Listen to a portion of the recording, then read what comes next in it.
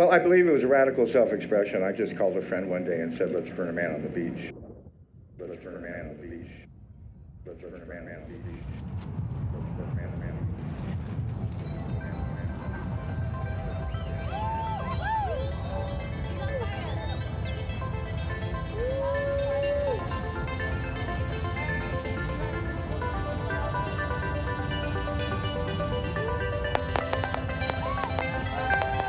Hi, everyone. This is Steve Robbins. Hey there, and it's Evan Schulman. And this is Burning Man, according to us. To us. And not just us today, Steve, is it? No, in fact, it's a bigger and better and improved us. Today, we also have this random person with us. Yes, completely random. We met randomly, as things go, random amount of years ago. So I just want to introduce Random or Maher. Can you say hello to everyone? Hello. Thank you for having me. And I go by the ply name Random, hence all the little jokes that you just heard. And my default world name is Maher, and I've been involved with Burning Man since 2008. And this year, in 2019, will be my 10th burn, and I'm very excited about it. Whoa! Yeah, consecutive burns. Yeah. Well, I mean, I've since 2008, so I've only missed two burns because of pharmacy school. But otherwise, I've made it a point to be there almost every other year. That's awesome. That is way more than either of us. Yes, Evan is a first timer, and I'm a third timer. Well, I guess it'll be a fourth. This coming year will be my fourth time and Evan's second time, assuming we both get tickets. Yes. Oh, you win. And one of the reasons, yeah, that's always the random guess, right? Like applying for tickets, seeing if you get it then. And of course, I've always heard, well, even if it's like, the day of, someone's usually giving away a ticket, things like that. Yep. Fly will provide. Yeah. So one of the reasons we brought you on today is because we've been doing different episodes on different principles for Burning Man. And today we want to focus on radical inclusion as one of the principles. And we brought you on because of your involvement with Census Camp. And we'll maybe get into Census Camp a little bit later. But first off, I just kind of want to talk about how you and I know each other. I don't really remember the first time we met, but I know it was when we were both in college. Mm-hmm. And we both were studying with a professor, Dario Nardi, who led the Human Complex Systems department. That's right. And I don't know if we shared a class or something like that, but I do know that Professor Dario said, "Oh, there's this thing, Burning Man, and if you want, I do research there if anyone wants to sign up." And that was the first time I had heard of Burning Man, but I didn't go then. And I don't know. What about you? What's your recollection? Yeah, I'm pretty sure I was in that class with you. So the Human Complex Systems was a kind of small minor, and I think a lot of the classes, the required classes, we ended up sharing. And that class where Dario Nardi mentioned Burning Man, that was also my first time hearing about it. And I remember in the lecture, he mentioned it as an example of one of the very rare examples of gift economies that still exist today. And I showed interest in learning a little bit more about Burning Man. And so he connected me to Megan Heller, who was a sociology PhD student at UCLA and also happened to be the Countess, and the Countess, that's her fly name. She was the manager for the Black Rock City census, and she had been doing that already for about 13 years when I met her. Whoa!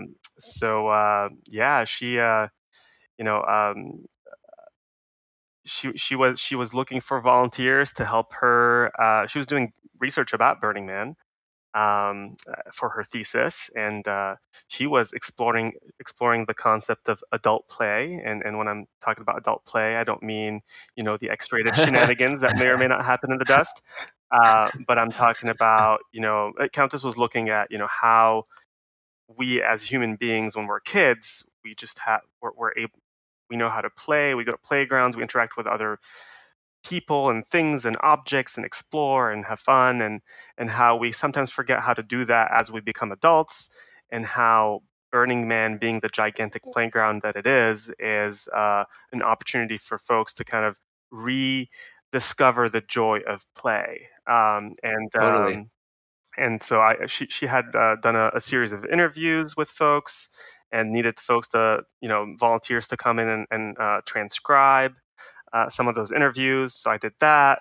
And then she, at the time, we had a census like paper form that people would fill out on Playa. So she just had stacks and stacks of data that needed to be inputted into these gigantic Excel sheets. And she's like, "Hey, if you still have time, I have all of this that I need help with." And I was happy to get involved and started like opening all these dusty forms and experiencing literally dusty, yeah, like Playa dusty. yeah, absolutely, and kind of inhaling my first bit of Playa before ever making it to Burning Man. Your first Playa dust coming in the form of survey dust. Yep. So and one thing led to another, and after a year of volunteering and supporting, she had some additional research needs and was looking for folks who could join in 2008.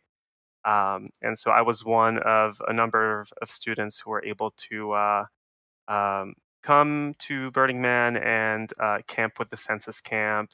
And at the time, there were like 13 to 15 folks, mostly UCLA and Stanford researchers.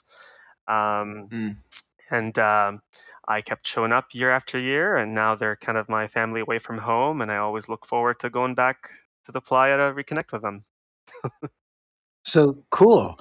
So if our topic today is radical inclusion, it seems like Census Camp is certainly asking who is included. Yep. Right. Indeed. Can you tell us? I mean, who goes to Burning Man? Is it all tech bros? Is it all wannabe ravers? Is it? Surely there's a simple answer. Yeah. Well, we do capture a lot of data about Burning Man through the census, and that's kind of what the census tries to do. I mean, it's one of the primary ways that the Burning Man organization tracks the changes in population, behavior, and attitudes of burners year after year. And the more we understand the makeup of Black Rock City and the diverse kinds of Burning Man experiences that people have, the better equipped we are to meet the needs of the community and help Burning Man culture continue to flourish. So who are those people?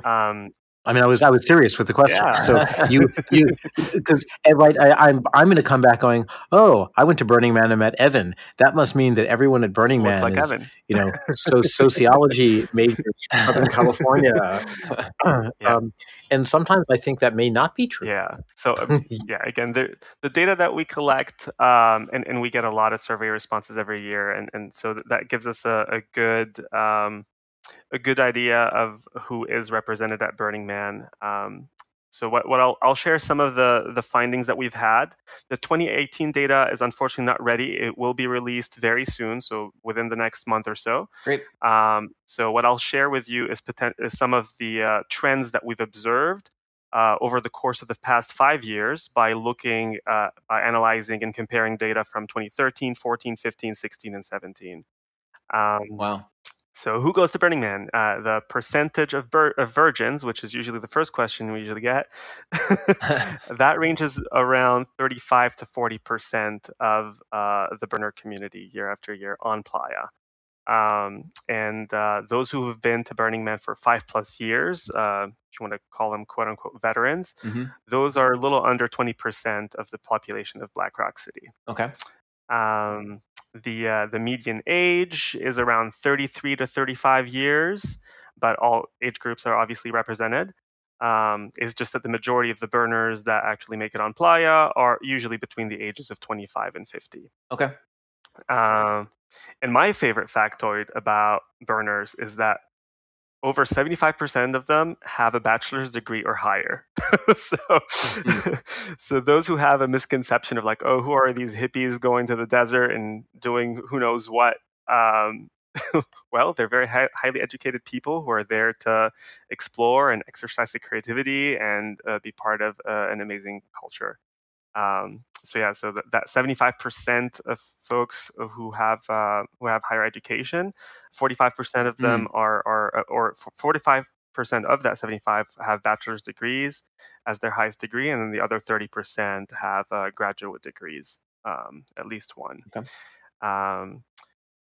In terms of like the median income, the personal income ranges between 50 to 60K. and then the median household income ranges usually between 90 and 95K.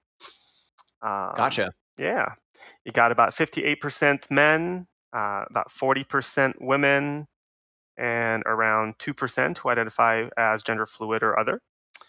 And you were talking about, do all burners look like Evan? Well, a lot of them do. Approximately 80% of our burners are white, and the Burning Man organization continues to explore different ways to increase racial diversity on Playa.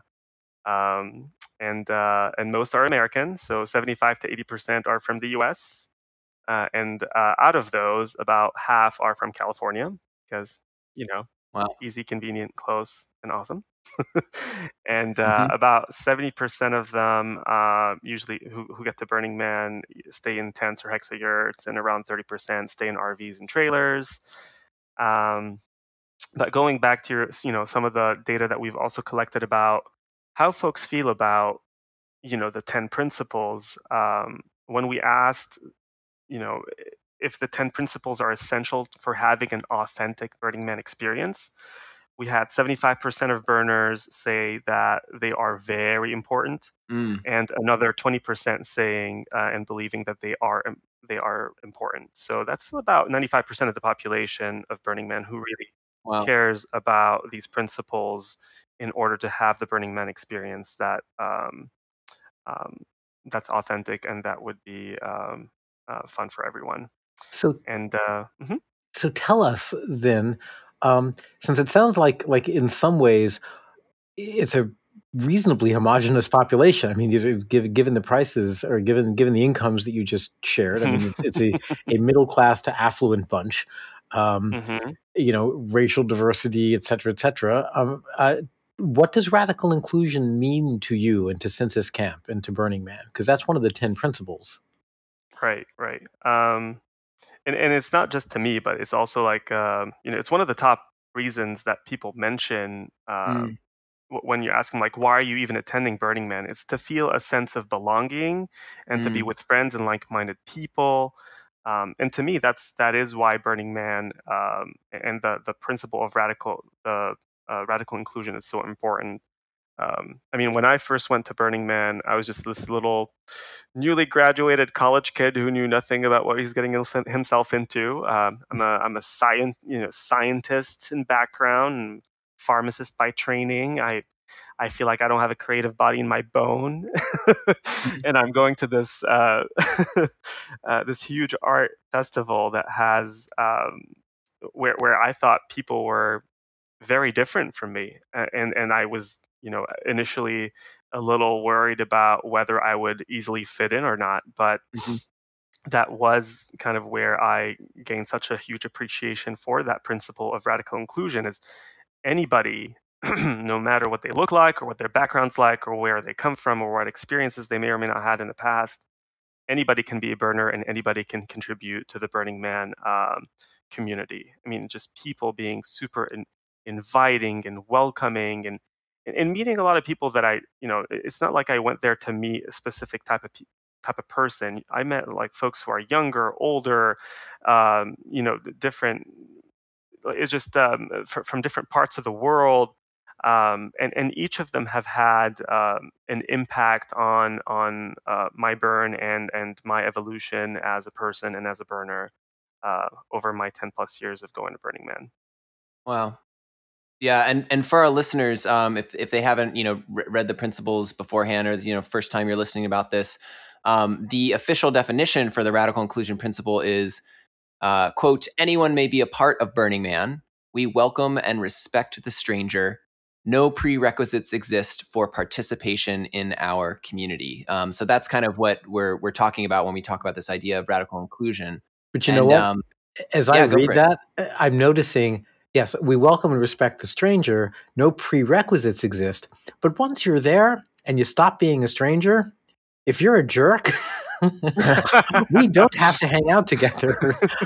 like it's interesting. It's kind of, I mean, I'm slightly serious about that because I think that I've heard some people talk about radical inclusion as if it means that if you are at Burning Man, you have a right to participate at anything anyone else does. So you go to someone's camp and they're serving a big dinner, and you just sit right down and decide to eat their food.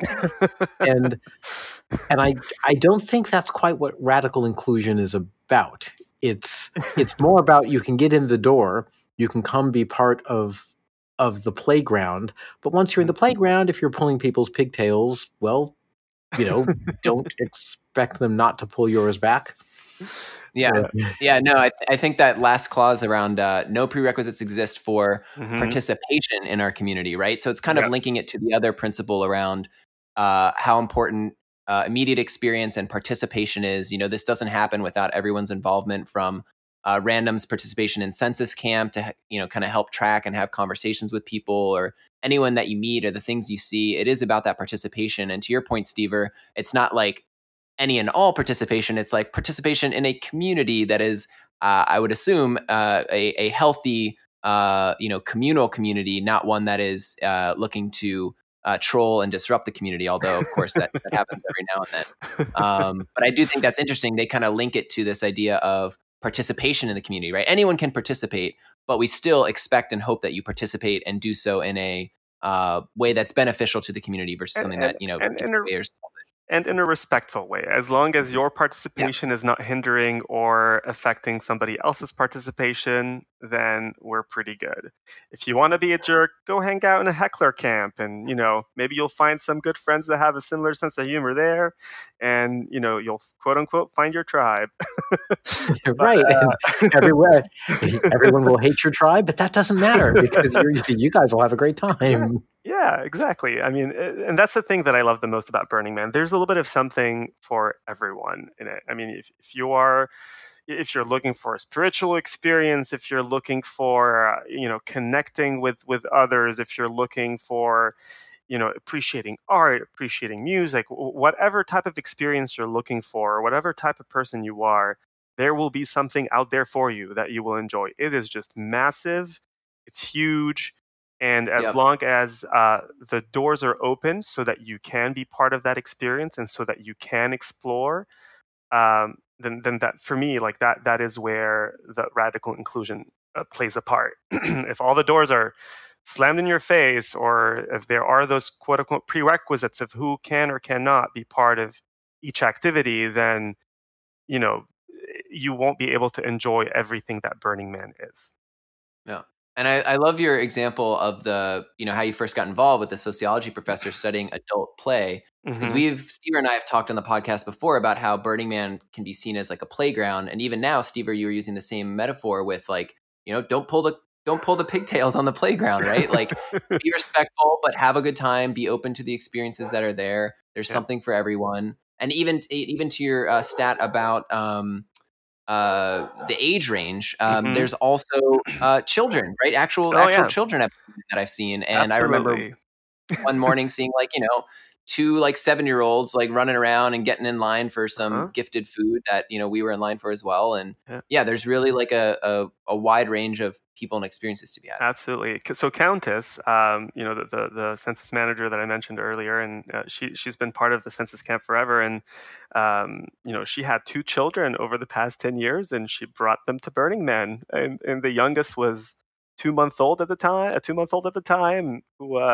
cried on the entire 12-hour drive from LA to the playa. But everyone can be part of that experience. And as they grew, I mean, it was funny too, like because her youngest has been to almost as many burns as I have.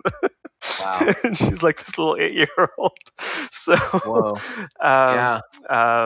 And I think the youngest burner that I've ever had the chance to interact with was a 2-week-old baby. Who by the end of Burning Man had spent as many weeks on Playa that she had off Playa. Whoa. She'd spent half her life on Playa. Yeah. And the way she was able to survive was thanks to other people's participation to making sure that everything was set up. So there's humidifiers and everything else. And babies are resilient. Don't you worry about it. They bounce. Don't ask how we know this. Very Yep. so because for me, and I really would like to explore this some more. It's really the tension between the part that confuses me is the tension between radical inclusion and yet also being respectful of other people. Mhm. Let me bring up a specific example. There was a discussion about should people who are wandering around the playa at night be wearing lights, and for our listeners, people who do not wear lights on the playa at night are called darkwads, and Or idiots. or idiots, yes, because you might get run over by a car, and then you'll be upset. You'll say, "Rah."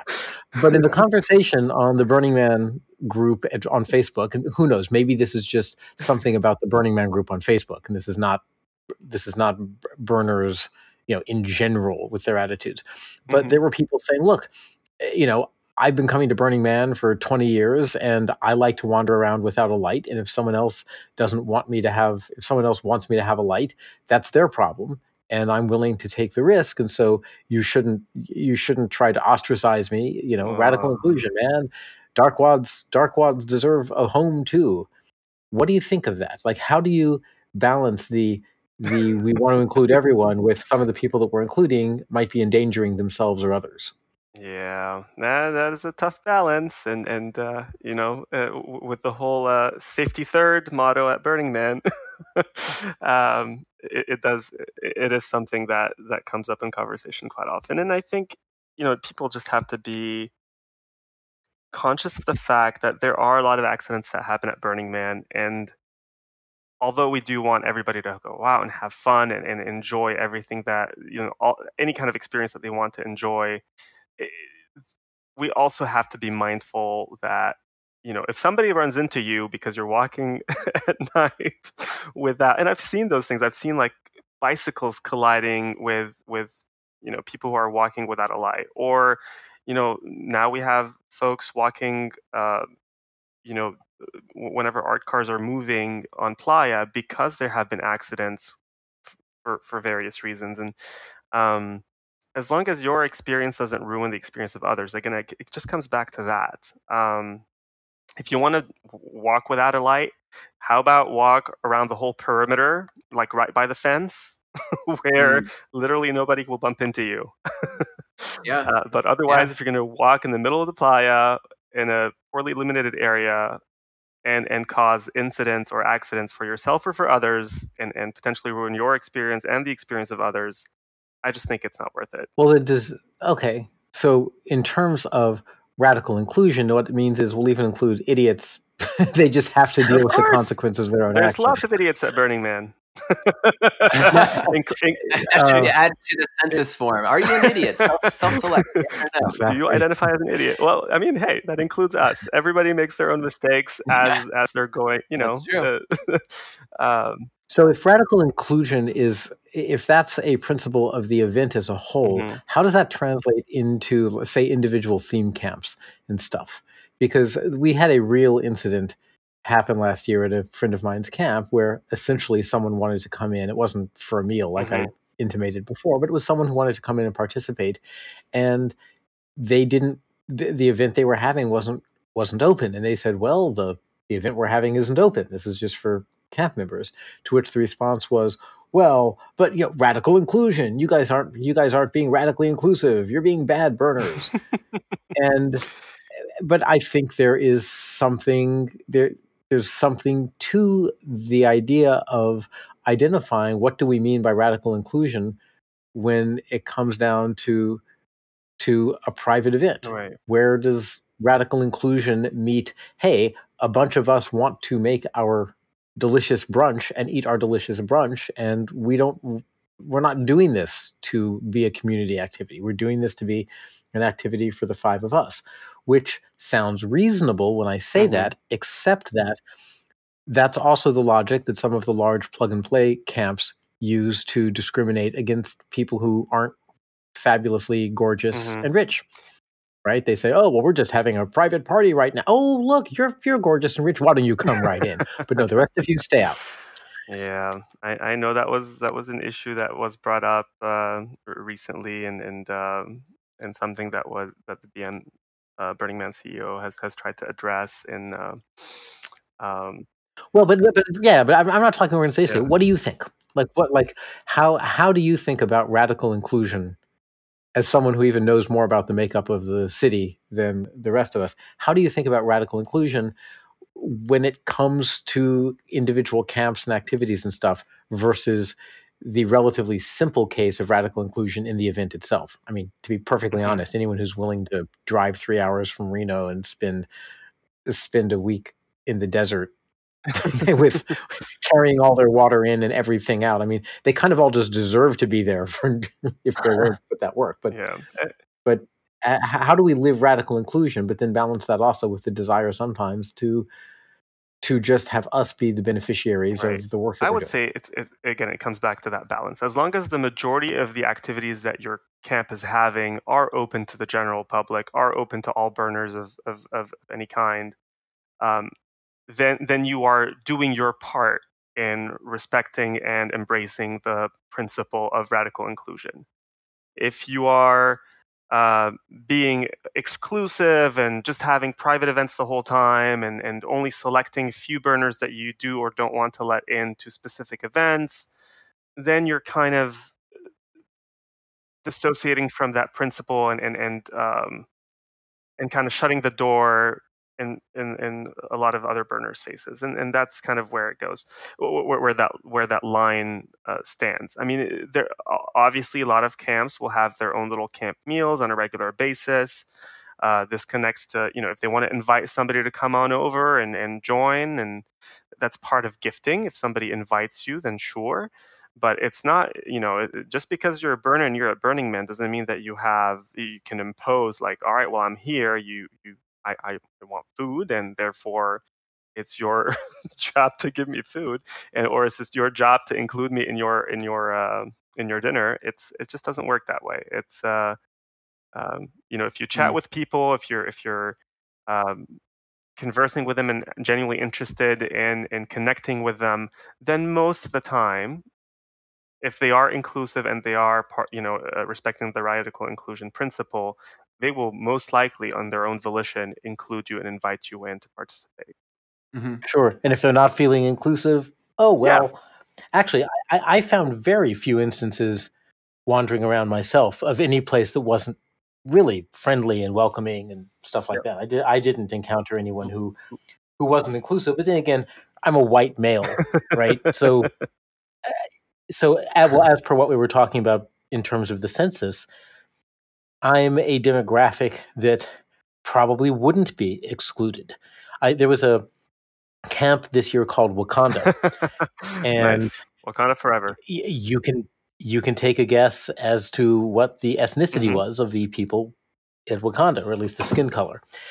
And they were very welcoming, etc. But what really struck me was I think that there were more black people at Wakanda than there were at the entire rest of the burn, Right. as far as I Yeah. could tell. And I found this Mm. very curious. And to me, that spoke to Burning Man certainly does not discourage anyone from coming, Hmm. but yet it clearly has a particular racial and demographic makeup. Yeah. Any thoughts as to someone who's seen this like evolving? Because if you've been there Yep. 10 years, it's probably doubled in size in that time. Yeah. So Like, what's up with that? the so yeah, I think a lot of ways that people. I mean, Evan and I had the very rare experience of learning about Burning Man through a professor. I don't, Yeah, I don't exactly. know. That's not something that usually happens. Most of the time, people learn about Burning Man because they have other people in their social circles who talk about Burning Man and mention Burning Man. And unfortunately, it remains to be an event that also comes with quite a bit of expenses. I mean, it's not just about the ticket itself. It's about the drive or the flight and the hotels if you need them, and the gas and the food and the water. It adds up, and um, some people may not have the resources to do that, and so I think there are a lot of different reasons why we don't see as much racial diversity as we'd like to on Playa.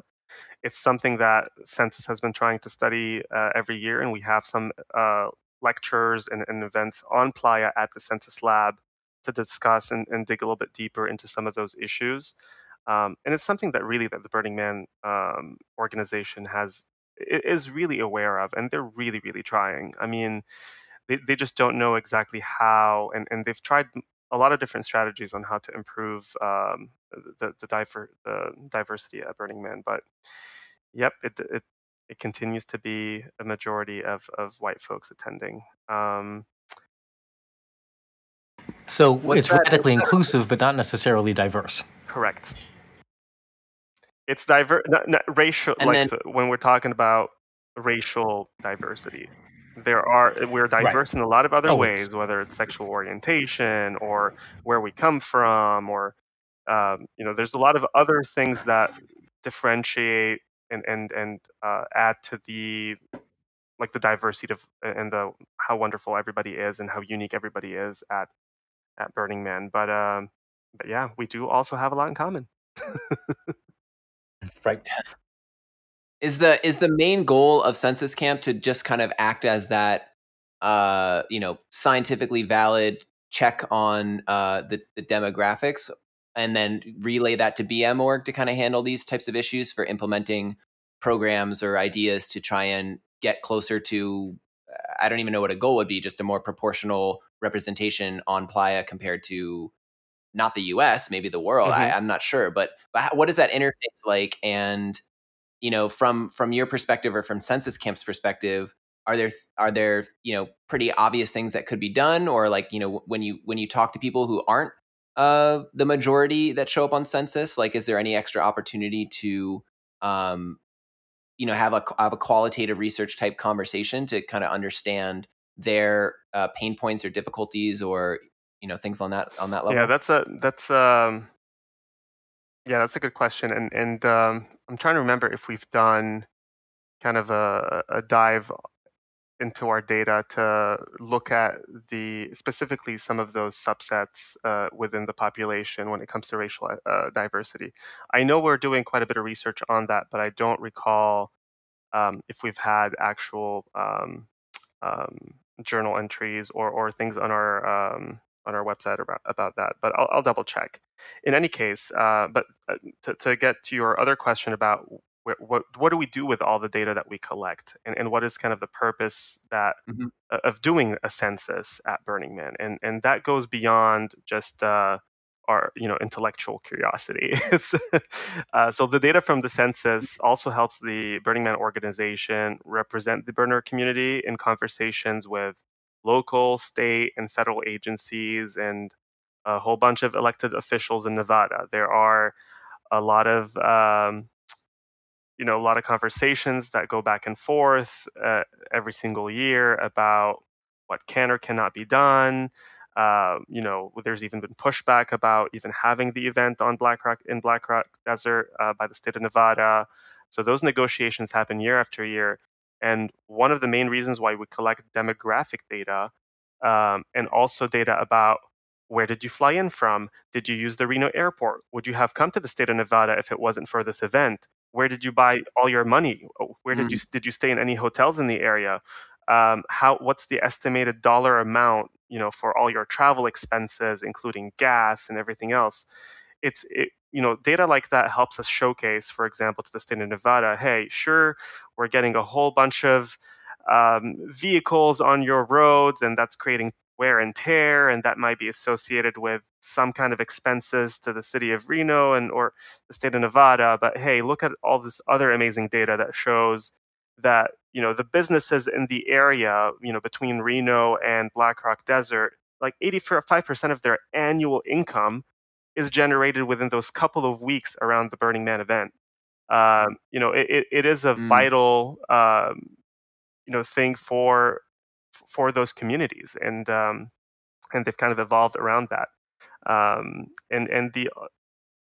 the census data also helps us understand like the impact that we have on the environment, and understanding how many people drove in vehicles, how many were carpooling, how many were staying in an RV versus a tent, etc. So all of those, how they dispose of their trash. So we help ask some of those questions too to plan accordingly. And then finally, and very importantly, in my opinion, is also collecting data to support academic research. So any researcher who's interested in studying the different aspects about Burning Man and the Burning Man community, whether it's, sociology, psychology, anthropology, or any other type of study, we are able to include some of their research questions in our census survey for that year if they get in touch with us and let us know. And some examples of research projects that we've helped with collect data for include research on sexual health and sexual risk taking on and off Playa, how people feel and behave differently when they're on Playa versus off Playa, what types of new skills people learn on Playa and then use in their use off Playa as well. We're even exploring right now a collaboration with the Bureau of Land Management because Black Rock Desert is a quote unquote recreational park or land.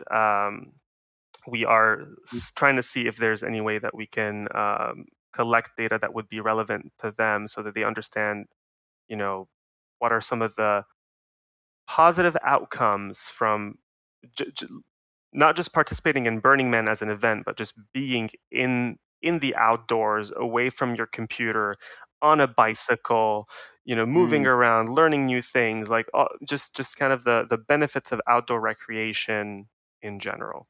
And we've even had somebody who wanted to study like the patterns of traffic flux, and it really varies quite a bit, but quite a bit of it is in the social sciences. How do people on bicycles react to having large burning effigies in the middle of a 10,000 person crowd? My, what a relevant research topic. I wonder where we could learn about that. Yeah. But yeah, so I mean, and our data method, our data collection methods have evolved quite a bit since I first got involved with the census. So when I first started participating, like I mentioned, those paper surveys were everything that we had. The census used to go to center camp, put a bunch of boxes that were marked census, and have a bunch of paper forms that people could choose to fill out and submit. But that was what we call a convenience sample. Only the people who knew about the census and knew exactly where to fill it out would come back year after year and submit their data, whereas a lot of newcomers and virgins would be completely oblivious to it. And if they didn't happen to stumble upon the census at center camp, they would never fill out their data and they would not be represented in the data. So starting in 2012, and that was a tough year for census because we collected all the data through the paper forms like we usually did in previous years. So we did our quote unquote convenience sample, but then we dabbled with random sampling. And that's kind of where my Playa name random came from. It was our first attempt to have a really randomized data collection process by literally having volunteers go and stand near greeters or before greeters to collect data as vehicles were coming in, and we used clickers and had like interval numbers and skip numbers for different lines of traffic to really make sure that the data was randomized. And we started doing that first at gate, and then we replicated the process through the Burner Express buses and now the airport as well, so that we are literally capturing data from a random subset of burners who happen to be coming in from anyway into the burn. The only people that we can't survey are the folks who parachute in, but those are a very small group. But you don't want to be the first person to jump out of an airplane with a census form and like sounds like fun. Well, I mean, it sounds like there's such a broad scope of things that you explore and ask, and you're partnering with academics, and you're partnering with maybe government agencies, and you're asking questions to support perhaps economic arguments or environmental arguments. And I mean, it sounds like a huge undertaking. And one of the things I want to do as we get closer to the end of time, I want to make sure we get time for this is we talk about how important it is to participate in Burning Man and contribute in any way possible. So I want to give you a chance, and we can continue the conversation after. But just for now, can you plug Census Camp? Like, how can people get involved with this huge undertaking? Is it before Burning Man? Is it during Burning Man? Can you just like hop in if you've never heard of it? You just come across it, or do you have to like sign up beforehand and get trained? Can you do like a quick plug for how people could participate? In any way, shape, or form possible. So, as you mentioned, it's a huge undertaking, and every year we have close to 300 plus volunteers who help us with our census operations, either on or off Playa. Yeah. So, the easiest way is to literally email census@burningman.org. And that will shoot out an email to our volunteer coordinators, who can then ask you what types of volunteer opportunities you're interested in. We need people who want to participate in that random sampling process that I mentioned. So folks who would be we have online training modules for people to understand exactly our methodology and how to interact with vehicles coming into the playa in a very safe manner. And we dress all of our volunteers in white coats, both because of so they look like good scientists. Yep. Yeah. And also for visibility, to make sure that they're and we have a lot of signs in a designated area and a lot of lighting to make sure that our volunteers are safe. So, but that's one example of types of volunteers that we need. Folks who will want to come out, between 4 to 6 hours with us to collect data from cars coming in. We'll do the same for, like I mentioned, airport. If anybody wants to, hey, I've never been to the airport, it could be fun to go check it out and do collect some survey samples from there. We also, need folks to help us host the Census Lab. So help answer questions from folks coming in. We usually have a display of all the data that we've collected year after year. We have kind of posters that nicely summarize the data in very fun graphical ways. And a lot of folks come in and learn about, Burning Man and the people who come and what's changed year after year. So that's their opportunity to do so. And we like to have volunteers to help us answer questions and get contact information from people who want to volunteer in the future and stuff like that. And then for those who really want to have a quick escape from the heat of the desert, we even have like a little air-conditioned room with some PCs or laptops so that people can help us enter data that we've collected on Playa. So, which is, of course, exactly what I want to do with my Burning Man. I just think, man, if only I could go to the Playa and spend my time doing data entry in front of a screen. Hey. That would be the most ironic burn ever. Oh my God, I can't wait to do it. And again, all my friends. That's what I'm saying. There's different volunteer opportunities for different people. Some people love that. I mean, that is, they're like, please, can I come in and just hang out in the AC until the sun comes down and just enter data and be helpful.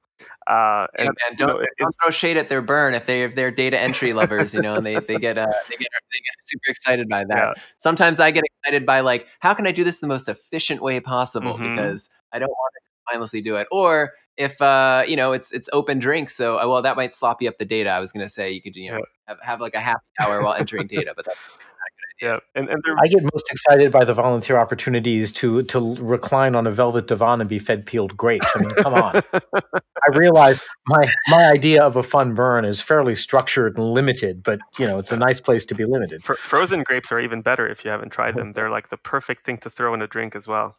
Oh, sounds so good. Random, you're so full of amazing trivia and not trivia, important information. Awesome, cool. Well, thank you for that plug. I don't know if Steve, any other questions on your end, or I know we had a couple of other notes that we can go through, or no, I think we have radically included all the major points that that I had on my list. So I think. In that case, I did want to end, or random. Feel free. We can continue the conversation if you have other that have come to mind. But also before we sign off, I did want to share a random story from my first burn, which was last summer, because I knew I knew that Random was, participating in Burning Man. I didn't know that was like basically every year. I know you said you missed 2 of them, but I knew that you were loosely involved, and we had kept in touch online every now and then.